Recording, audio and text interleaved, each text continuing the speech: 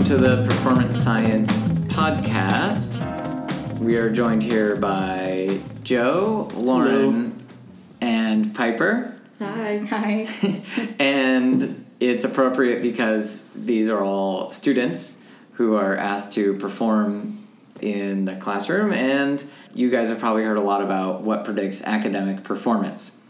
The paper that we're going to discuss today is focused on just that, and our discussion will be led by Joe, who has had the pleasure of reading through this paper, and I'm very excited about it. So I am as well. So introduce. Let's hear the title, author, year, and all the masthead, all the information we need. Yes. So today we are discussing the hungry mind, intellectual curiosity, as the third pillar of academic performance. And this paper was published by Perspectives on Psychological Science by Sophie von Stum, Benedict Hell, and Tomas Chamorro-Premuzic. Very nice pronunciation. Oh, thank you. Tomas, if you're listening, I hope you got your last name correct. So, great. That's the thing. And we've already alluded to a little bit about why we should care about this. But, Joe, can you walk us into what the paper was about and why we should care, what's interesting about this paper? Sure. So, as mentioned in the title, this is a paper about academic performance and predictors of academic performance. Traditionally, we tend to look at measured intelligence as a predictor of how an individual will do in an academic setting. And while that is true, this paper proposes that intellectual curiosity, a person's desire to learn and willingness to learn something new, is indicative of how well they're performing in an academic setting, maybe more so than how well they do on an intelligence test. Right. So in this paper, what they're leading us into this idea that we've been taught that intelligence is some raw trait, some fixed, statuesque ability in our minds, and yet this paper goes to examine that a little bit more deeply. What aspects of this are actually attributable to our intellectual and academic performance, and if there is some other factor, maybe factors, then what are they? So what sorts of stuff do they talk about in the introduction that leads us to the paper and the questions that we're interested in? So the paper really begins by talking about the history of academic performance and how we measure performance in an academic setting. In all levels of education, we tend to associate cognitive ability with academic performance.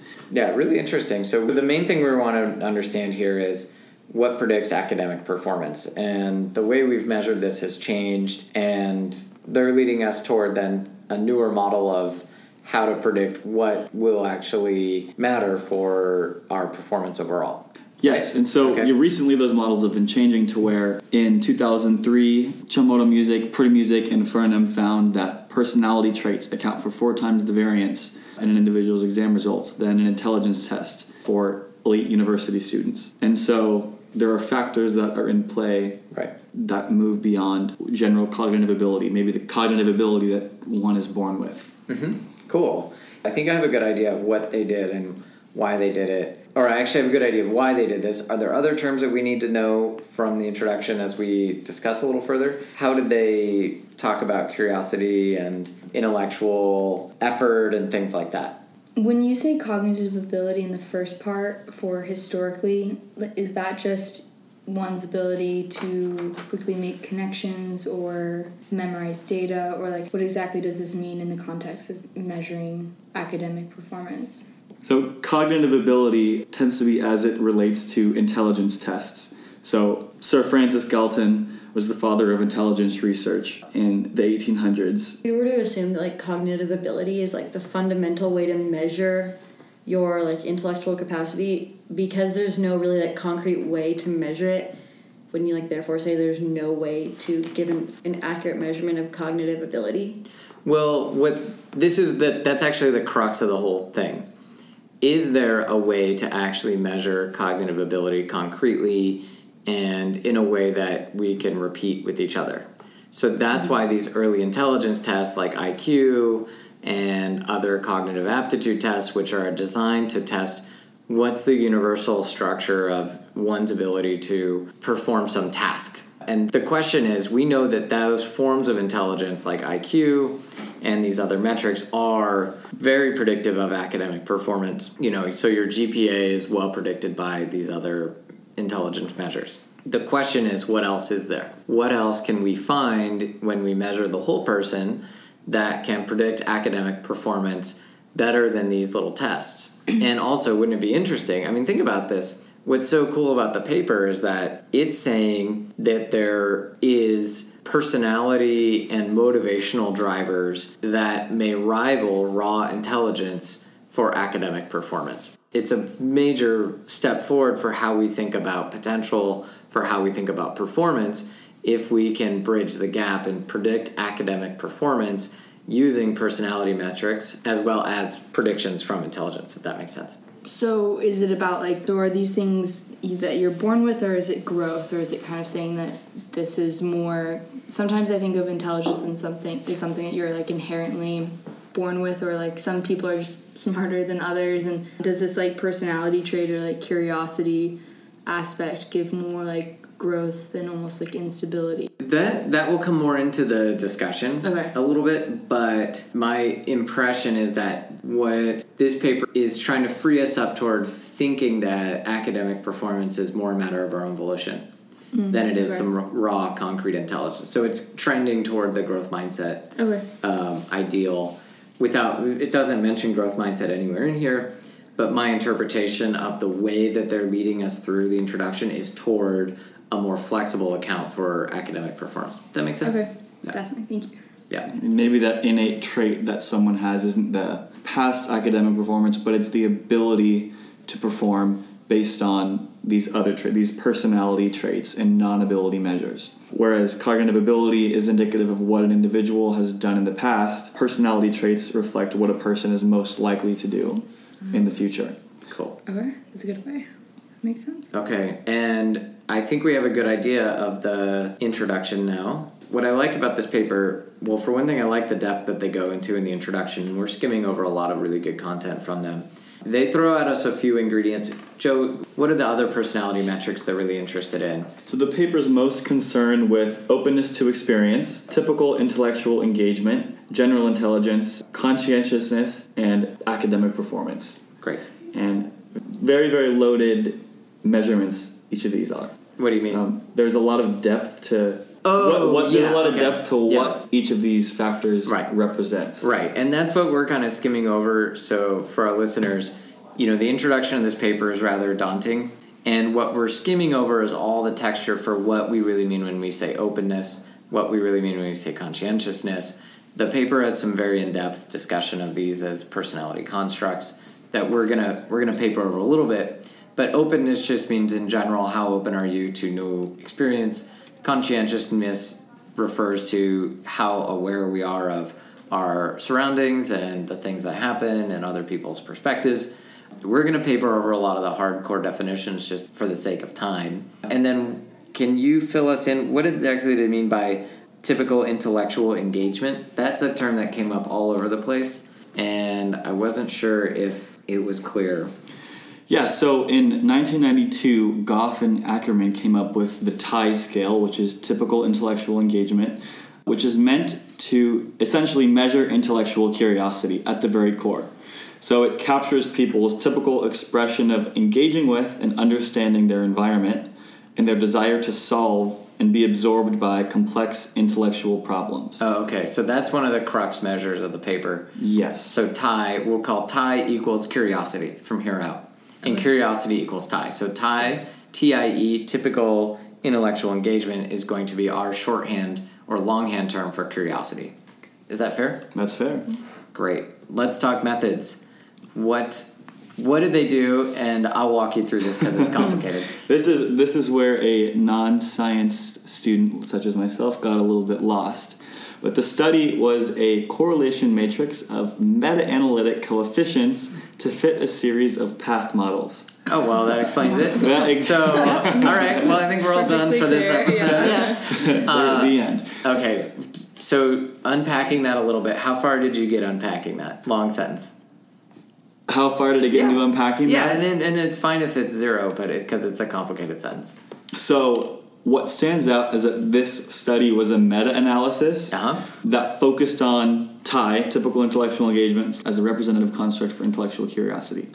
So this study was a meta-analysis of studies that have been done in the past that study each of these factors, looking at openness, TIE, general intelligence, conscientiousness, and academic performance, and looking at that data and seeing, kind of layering those studies on top of each other to see if there's anything that one says about the next that says about the next. Based on their studies with students of all these different factors. Yeah, it's great. So the issue that the authors faced is that there's no one study that examines all these factors together.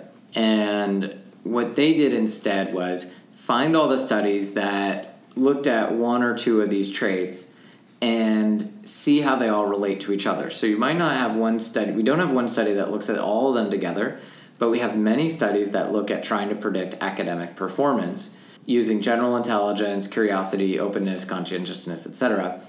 And if you combine and layer them all on top of each other, you can learn some structure for what actually predicts academic performance. The benefit of a meta-analysis is that it's a great way to boost your sample size of the data set without going and collecting all the data. It also absorbs a lot of noise in that this is the two-edged sword of a meta-analysis. On the one hand, you might identify some core principle for what predicts academic performance. On the other hand, you may actually involve some noise because each of these studies probably started out with some independent predictors and their own background that they were hoping to test. Does that make sense? Of course. So, yeah. Well, because they weren't all done at the same time, because the studies weren't carried out all with the same... Yeah, or the same ideas and hypotheses, and they all... It's just like one study was like, how does openness relate to academic performance? And then they did a whole thing. And then another study said, what about this curiosity thing? Does it relate to academic performance? Nobody went and did, how does openness and curiosity relate to academic performance? So the statistical techniques and why it was so tricky in the meta-analysis is because they're looking at how do all these factors mediate each other using data sets that were collected all over the place for all different types of things. I think it's all college students. The appendix has a lot of detail for who was in the study, etc. But that's where they draw the complicated statistics. That's why it's kind of hard to read, because it's about mediational analyses and shared variance and some stuff that we don't need to get too far into. But yeah. It's like the analysis of data that's already been analyzed. It's a great way to do studies. You learn a ton from meta-analyses. They're great studies. They can be heavy on the math, but you learn a lot because you're combining, and to me I like these because they kind of absorb the noise of stuff. And it also saves scientists the time to understand how these things all relate to each other altogether. So, okay, I think we have a good peanut gallery. Do you guys agree? Does this make some sense? Yeah. Yeah, absolutely. Okay, so we have the methods down? Mm-hmm. I think so. Yeah? Yeah. Good down or yeah? As non-science people, I would say yes. Okay, yeah. Basically, we take a bunch of data and we throw it in a pot and we see how it tastes. Mm-hmm. Yeah. Okay, so it's like cooking 3 different pizzas at once. You need a very skillful chef to put it together. Yes, and then we say, does the pizza still taste good when we combine all the different pizzas? It's almost dinner time, so I'm thinking about pizza. Love it. Joe, let's talk results. Yes, so the paper comes to 4 general conclusions. The first being that intellectual curiosity is probably the most powerful predictor of academic performance that's been recorded. Cool. The second point being that personality traits make no difference in the connection between academic performance and intelligence. Okay, wow. And to unpack that. Yeah, well, they're putting together all these things, so they're seeing all the unique, contributions to academic performance. And what's cool, the authors did a good job in the abstract just saying that the raw intelligence is, if you were to analyze one single factor that predicts academic performance, intelligence is the key factor, the raw intelligence. So they're kind of confirming the baseline. It's been shown so many times that raw intelligence is the key predictor of academic performance. And intelligence and academic performance is kind of a two-way street or a one-way street. It's not mediated by conscientiousness or something like that. So somebody who has very high raw intelligence scores can be very low in conscientiousness or very high in conscientiousness, and it won't matter for their performance. Mm-hmm. Likewise, being someone who's very open to experience or very closed to experience, with enough raw intelligence, they're going to perform equally well in academic performance. So there's no moderator between intelligence and academic performance. You have one, you're going to get the other. That said, intelligence, conscientiousness, and typical intellectual engagement, they are all direct predictors of academic performance. Right. So when you start adding things together, now is when it gets interesting. Because now we're moving past this model of, is intelligence alone enough to predict academic performance? Now they're using all these statistical methods to pull these things together to see what else predicts academic performance past intelligence or in combination with intelligence. So on one hand, while intelligence is important and is a predictor of how someone will perform academically, the combination of intellectual curiosity and effort, as measured by TIE and conscientiousness, rival the influence of intelligence on its own. And that's great, right? Yeah. Yeah. Of course. I mean, intellectual curiosity is something maybe not everybody has, but it's certainly something that is more, as Piper was mentioning, something someone can grow into as opposed to growing into being a 2400 SAT student. Yeah, I mean, it's cool because I think you get the idea that something there is more flexible. The issue with these intelligence tests is that they are more flexible than we're led to believe. You know, your intelligence can change day to day a little bit. They're still pretty robust, but they're more flexible than we're led to believe. That's one of the limitations. But taking it at face value, I find this... Well, let me ask before I lead you to my interpretation. What do you guys think? Lauren, Piper, how do you think listening to the paper? I would almost argue that academic performance isn't really an indicator of future success. If we're looking at just personality traits, I would say that that's a much better indicator of future success in life and business. Like looking at a person's connectivity with other people, their curiosity, just simple personality characteristics like that. I would say that those are much better indicators than whether you are doing well in school. And that might be one of the limitations of the paper because it's measuring the connection of curiosity to academic performance. It's not looking at what happens after school. Or which is stronger, like, in relative success. Right. Yeah. No, I definitely find it very interesting, and it's nice to know that, like, personality can play a role in your, like, academic success and intelligence. Like, we talk a lot about, like, grit and perseverance, and it'd be kind of interesting to see if those, you know, kind of play a role into this, like, personality trait kind of thing. Because I think it does. I mean, I know the data kind of says that, you know, intelligence is still the best predictor of academic. I think, one of the things is that it's hard to imagine somebody who has a high level of intellectual curiosity and low levels of effort. There's probably some folks like that, or high levels of effort and no low curiosity.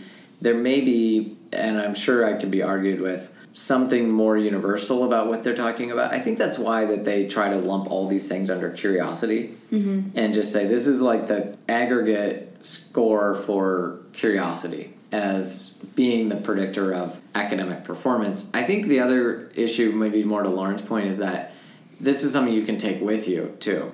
Obviously, and I really appreciate that critique, that academic performance isn't the holy grail for humanity. Far from it. It's a game that we all play, and it's also, the paper also speaks very much to academics, because we all live here, and those of us who have stayed in academia enjoy it very much, or aspects of it.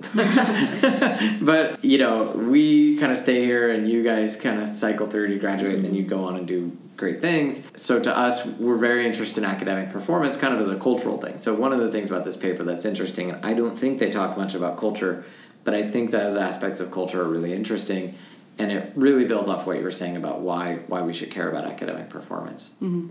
Yeah, so Joe, tell me, will this paper help us live longer, or what will we do differently? Paper, as Piper again was saying, points us in the direction of thinking about a growth mindset. You know, this could be very beneficial for my little brother who's beginning to apply for colleges right now, and academic performance is still important for him, and it's maybe, you know, it's intellectual curiosity at the core is a good thing because it pushes us in the direction of expanding our mind and learning about the world and engaging with the world. Yeah. Which will be beneficial, you know, when somebody gets out of school and is looking for a career and is seeking out options. And when you're hit with failure, you can wipe that failure off when at the very core you have some curiosity and interest to engage with the world around you. Yeah, I totally agree. It's something you can take with you. That's one of the things. So I like the paper. I think they did a good job. I would love to see a follow-up study where they actually collect all this data and collect all of it in one place and experimentally induce curiosity and do genetics and brain imaging. I'm just joking. This is a joke. But it's a hilarious joke, by the way. Let me get out my checkbook. Let's make it happen. It's a terrible joke. But I'm heartened by the paper. I think it's interesting. I think curiosity is something people also probably don't think is something you can study academically or scientifically. They probably think it's some flimsy, hippy-dippy thing. And here we see when you actually can control for it and actually use it as an important predictor, it's pretty powerful. So with that, thanks as always, and I hope you liked our episode of Performance Science. And please like and subscribe and tell a friend. And if you're interested in submitting ideas for the podcast to cover, this paper actually came to us through Twitter. We're always happy to cover a paper. We take requests here at the Performance Science Podcast. And follow us on Twitter at USC PSI, the USC Performance Science Institute SMU Twitter, and check for daily updates. Yes, thank you from our social media chair. Yes, absolutely. That's great. Thanks, everyone. Thanks for listening.